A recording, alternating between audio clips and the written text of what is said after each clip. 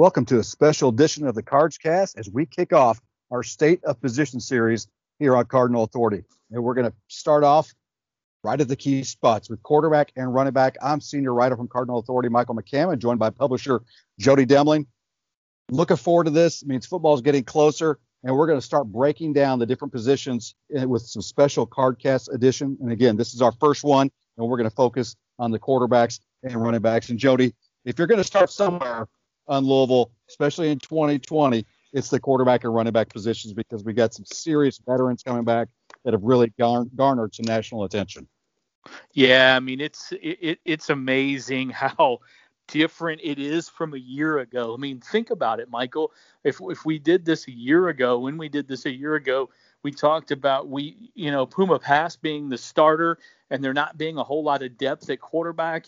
And we also talked about, and you look and you had three guys win games last year for Louisville. And then you look at the running back and we talked about Hassan Hall. We didn't talk a whole ton about Javion Hawkins. We knew he was going to be a really key part, but he had one of the best years in school history. So, I mean, it's amazing how things have changed in a year at these two positions. And, Michael, they've become the two positions, I think. I'm not going to say they're the deepest, although they're both pretty darn deep. I mean, you have four quarterbacks that I wouldn't feel, three that you can put in the game, and a fourth that's going to be really good. And running back-wise, is pretty deep. They're among the deepest positions on the team.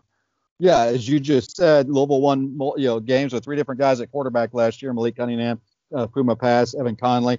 Then you toss in T. Webb, and then running backs. We all know about Javion Hawkins and Hassan Hall and what they can do. But as we've heard in the scrimmages, we've been talking about it here at Cardinal Authority. The last two scrimmages, those two guys have pretty much been watching from the sidelines, and we've heard how the backups have been doing. Maurice Barkley, over 200 yards, all-purpose yards in one of the scrimmage. I mean, so there's a lot of depth being built there. That's really the focus of what they've been doing in these scrimmages. So when you do look at this depth chart, I mean, those are, if they're not the deepest, they might be the most talented from top to bottom for sure. Yeah, let's start with quarterback. We'll start right there. And look, there's no question Malik Cunningham is going to be the starter. He is the number one guy up for this Louisville team. We'll talk about the other guys in a few minutes. But, Michael, my biggest thing with Cunningham is to see how much better in the offseason he can get with some of the things that I thought he struggled with a little last year. I still think I'm not saying he was one of the most accurate passers in the country, but I think down the field, I think you'll see a big improvement of that. I never really saw a breakdown of passes within 8 to 10 yards of line of scrimmage, and then 10 yards and beyond. But I think that's something he's going to get better at. And I just think, as we talked about with the offensive line a couple times about the tackles for a loss. I know the offensive line puts the onus on themselves, but some of that also Malik put on himself as well, and rightly so. Those are two things he's got to get a little bit better at. I'm very interested to see just how good he can be this year, because I'm not kidding. I don't think he's going to go to and jump into the draft after this year, but if he makes as big of an improvement this year as he did last year, then that's certainly possible. Yeah, I agree. I think, it's within the window of possibilities for sure. I mean, throwing for over 2,000 yards last year, becoming, setting the school record for passing efficiency in a season from a guy that when the season began, was really banged up and you weren't sure what you were going to see from him. And one thing that I'm curious to see from him this year, and we're hearing reports from the receivers, from the running backs, offensive linemen, and the coaches, one of the areas that he's improved is having a little bit more confidence and a little bit more patience to just stand in the pocket. I mean, obviously we've all seen he's got a great ability with his legs and can make things happen, but that's not always what you need. And sometimes, you lose out on potential big plays when you maybe hesitate or take off out of the pocket a little too early. So I think if he can continue to show a little more patience, to be a more of a drop back quarterback who can run when needed, I think that opens the door for guys like Tutu and Dez and some of these other wide receivers, Justin Marshall, maybe even Jordan Watkins, it sounds like, to have some really big plays for the Cardinals this year. And then behind him, I really like Puma, having him on that depth chart. I mean, this is a guy that's been through a lot of stuff here at the University of Louisville. Never really had a fair shake to start. But certainly a great veteran to have there, and certainly one that Satterfield and staff are comfortable having come in if need be. If they need him in game one, they'll play him in game one. If they need him in game 5, they'll put him in game 5. If they need him in every game, I think they would be comfortable with putting him in. I think he's made, from what I understand, he's made a lot of strides. I still believe that there is the tendency to get kind of loosey-goosey, as I call it, and almost act too fast or go a little too fast. And I hate that for him, because in high school, I thought everything was kind of slow motion. To be quite honest, when I watched him a couple times, I wanted him to get going a little bit more. And I think for whatever reason, when he got to Louisville, he's just kind of tended to not let things come to him, and to kind of force things a little bit, or get too quick on things. And I think that's what they're trying to shore up if something happens, and hopefully it doesn't, to Cunningham.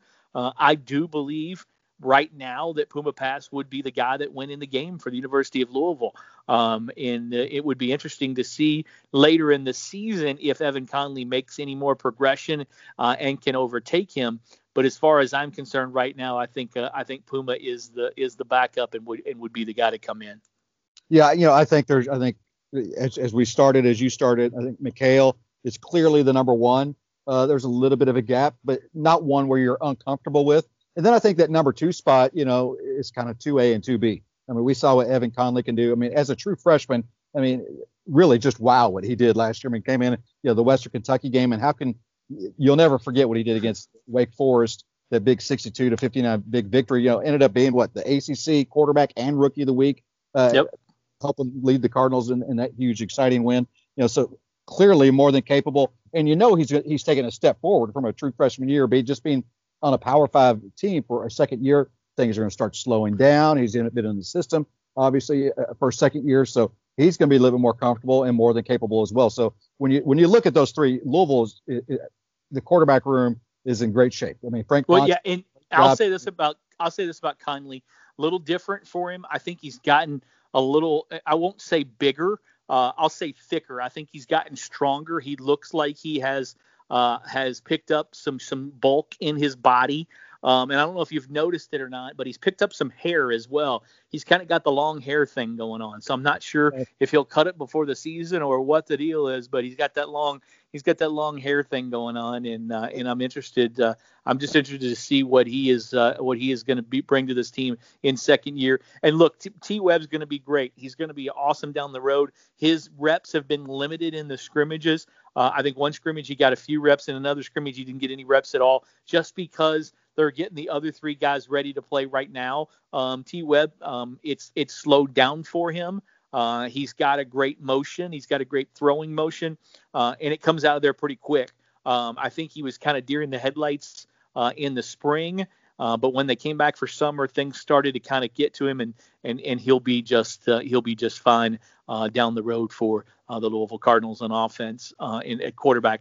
And where I was talking about the running back, as you talked, Michael, it's another one. There's no question that Javion Hawkins is number 1, and there's no question that Hassan Hall is number 2.